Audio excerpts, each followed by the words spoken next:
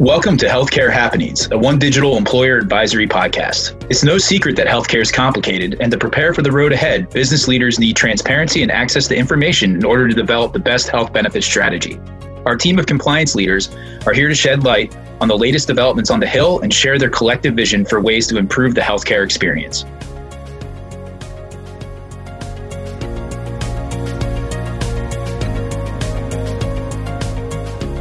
Welcome back, everybody. Our regulars are here with you today. Scott Wham, Samantha Moliver, Ron Bagazzi, and me, Annette Bechtold, to take you through the most exciting thing yet to date, which I feel like that's going to be every time we talk. The American Rescue Plan Act, which is this new $1.8 trillion, our next COVID package relief. There's a lot of stuff in this 600 pages, which had many frustrating moments for me over the past couple of weeks in reading and how it's printed. But there's a couple of things I know we're being bombarded by employers with questions. So I want to just tackle those things and just give them ideas about, what we think. But I'd also like to get your opinion on a number of things because there's a lot of really confusing language in this bill as well. So let's talk about COBRA. That's the big thing. We've got COBRA premium subsidies. So what are your first thoughts and what are you hearing on that?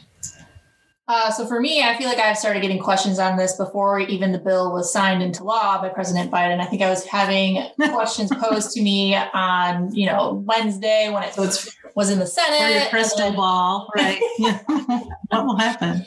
And we're still getting questions on kind of how to actually implement it. So I think maybe Annette, you can give a little bit of background on how this process works, but essentially we received the bill, which is kind of I think of the skeleton. Yeah. It basically says this is what we want, but then now we need actual guidance or interpretation or FAQs from the IRS or the DOL. Basically, how do we do it now? Yeah, I think that's the best way. I always explain it as the actual law when it's constructed is sort of a framework, but it's the what. What is it? What is going to change?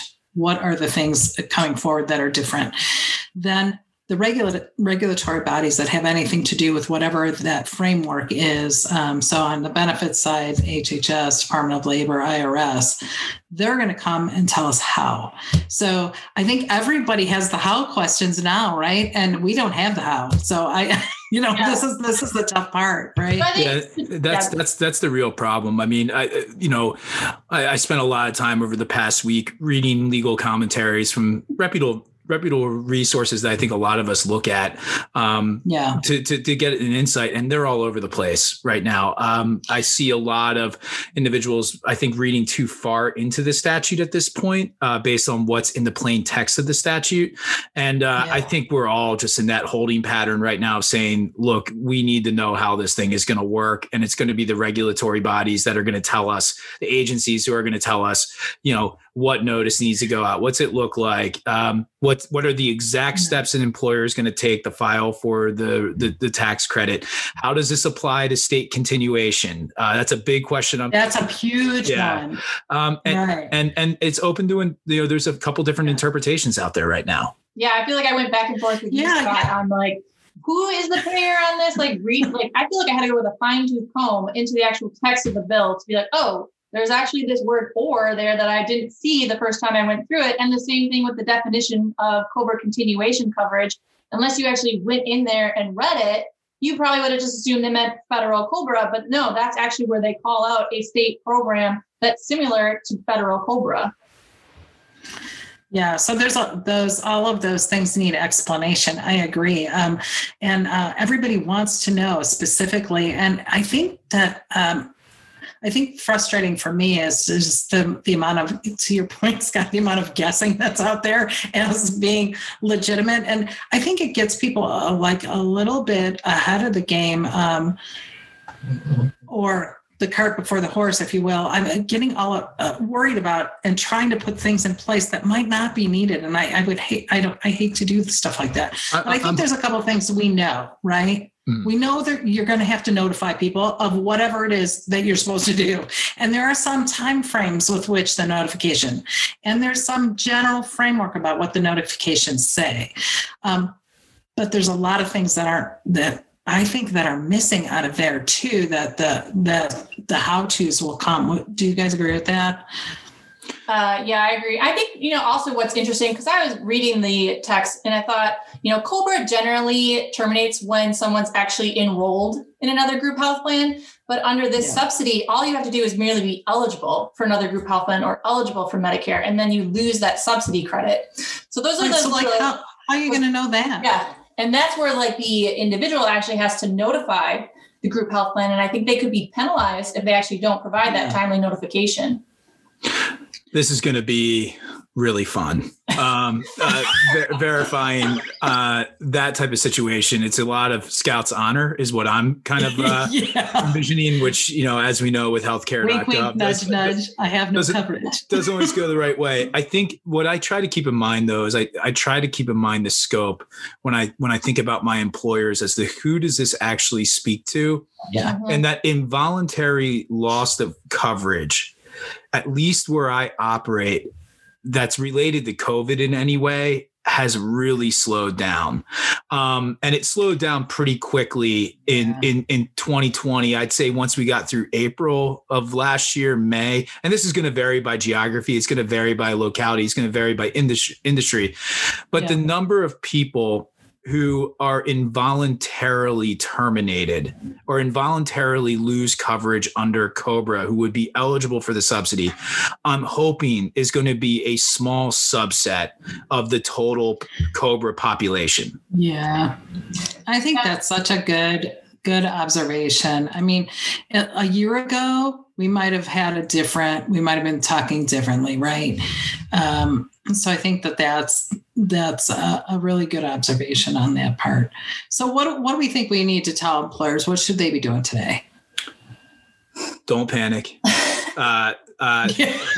We'll Stay calm. Do we need one of those posters? I know. Yeah. I've been actually encouraged by the proactive stance that a lot of our COBRA partners are taking. I've seen a lot of COBRA vendors who are already coming out and saying, hey, we're going to be on top of this. We'll be here to assist with notifications. When we get templates, we'll be updating templates, yada, yada, yada. We're going to be involved. So I think people of COBRA vendors, that's good. What I worry about are the people, the folks that are not on COBRA, that don't have COBRA, that are under 20, that have state continuation. Now, the good news about state continuation is the majority of states are much shorter periods of time than 18 months. Some are the same, some are shorter periods of time. So maybe your population's smaller, but they don't have administrators. And so I would say, good advice for people who are COBRA groups, say 20 or more, total employees. If you don't have a COBRA vendor and you're doing it yourself, I wouldn't. Have a COBRA vendor. This is what they do for you, and then you don't have to think about it, right? So this is peace of mind. They're going to be on it. They're going to help me comply, right? Yeah. The state continuation, we're just going to have to help people when we know what that really means. Yeah, and it also have to comply all the way, is it? It also appears that the statute leaves open the question to what extent the carrier is involved in that process. Mm-hmm. Right. Which I'm being very careful of making any statement beyond that right now. I'm being very careful. Yeah. We don't know. It would be interesting too, because just from who you put on COBRA, do you often tell them what their qualifying event was? I mean, this is really just limited to those who involuntarily lost their coverage. So what about anybody out on COBRA for maybe a different reason, one of those other 6 qualifying events? I mean, so an employer may have to work with their vendor or their carrier to say, identify that list of qualified beneficiaries who meet this definition to receive this subsidy. See, these are all the questions that still remain. So helping people through this, I think, is really, really hard at the current time until we have more. What we do know is that people can elect if they the effective period goes all the way back to November 1st of 2019, right? And which is interesting because 2019, COVID wasn't really much of a thing back then. No, so they're giving basically people this opportunity, anybody who was COBRA eligible and didn't take it, or they took it and dropped it, right, to jump back in. But they'll only have 60 days to elect that from the date that they get notification from the employer. Yes? Yeah. So part of the subsidy does provide this extension or this kind of new election period for those who didn't elect COBRA initially, or those who dropped it in the middle of their kind of 18-month, 36-month period, to be able to kind of hop back in and receive this coverage. But it doesn't extend their period. That they would just get to finish out whatever that 18 months. Yeah, they just get to finish out. So there's not an extension to their actual maximum period of coverage. And I guess the other thing, Scott, I'm thinking about what you said before.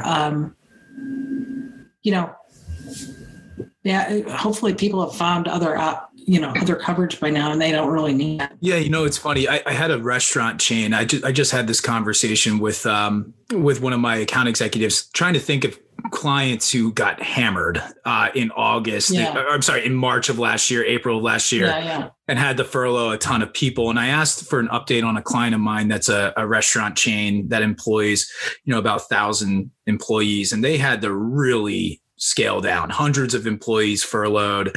And I asked, are they back up and running? And the answer is, yeah, they were back up and running by June of last year, that they had almost fully opened back up, had staffed up.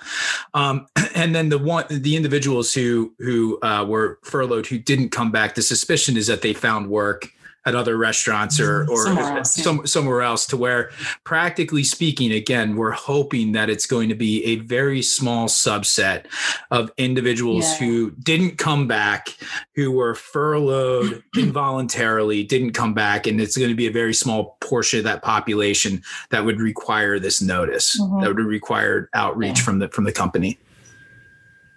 Yeah. Good. Yeah. So I think, stay tuned. We will have something posted on the website that'll be more granular. Gosh, I can't even speak. Granular about what the actual provisions are that we know today. What does it specifically say, if you want to dig into it? Otherwise, we'll bring you exactly how to comply, when the time comes, when we have more rules. And the other thing is, we get to help shape that. So they'll have to issue, their guidance, but then there'll also be commentary periods in there too, where we can say, maybe it should be this, or here's things you need to consider. And so those rules will be shaped over time here. So, yeah. The other big thing, I think, that just for a couple of minutes, I just want to talk about there were a couple of extensions there, extensions on extensions. So we're extending the extensions that were passed earlier last year on the FFCRA. Just any quick advice to employers on that one? Yeah. So the COVID bill that came out in December gave employers the option of continuing FFCRA paid sick leave and emergency family leave for employees who didn't burn their time in 2020. Yeah. And it was no longer mandated for companies under 500 employees. It was given as an option. I think many employers that I work with continued offering FFCRA leave at least for paid sick leave that's directly related to COVID-19. And the thought process there for a lot of my clients was that there's no real upside to rushing somebody back who has potentially been infected with the virus, or seeking treatment with the virus, but they really limited it. To draw a distinction, they may not be offering that type of leave for childcare anymore. They may not be extending that leave for childcare. Some are, but not all of them are. And some abandoned it altogether. And that was extended through the end of this month. What the new bill does is it picks it up and extends it through September, but there are some pretty nuanced adjustments to it. For instance, now employers it's still optional. They have the option of running sick leave and EFML almost independently of one another, to where it's extended to 14 weeks of potential leave now that would be reimbursable through tax credits. You can take the EFML for if you're sick, not just for childcare. But where I see the biggest utility in this is for companies who are weighing what they're going to do with vaccinations. Am I going to require that my employees get vaccinated? Am I going to require them to do it? Many companies are saying we're not going to require it, but we want to offer some form of incentive. This new bill gives some pretty nice mechanisms for taking tax credits to pay for individuals to go get vaccinated. So what the law enables is if somebody wants to go get vaccinated, go get a vaccine, you can pay for that time off from work. And if they need to recover, you can count that as well, which is a big concern that a lot of employers have. So there's a lot of flexibility in how you do this. It's at the discretion of the employer, but I do see some utility in some of the new provisions that are contained within the bill to help get people vaccinated and moving in that direction. Yeah, because the bill basically modifies or adjusts one of the, I think, 6 reasons for the emergency paid sick leave. So now it can be employees that are experiencing COVID-19 symptoms and then are seeking a medical diagnosis, or they're waiting a test. And then also if they're going to get vaccinated, and then if they have any kind of illness, injury, or disability resulting from that immunization, it falls under now this emergency paid sick leave law. Yeah, that was that reason 3. They just expanded it to just be more inclusive. So there's more opportunity to be eligible, for individuals based upon what's going on now, So I think you're right. But again, employers just have to decide, is this something that they're going to extend? And do they do it independently between sick leave and family leave? Do they do it for one, the other, or both, or none? Yeah. But it just gives a longer time for people to use the same amount of time that was allotted to them originally. They don't get a whole new 10 days or a whole new, period. It doesn't start over. So good. So I think those are probably the biggest things to think about. So stay tuned.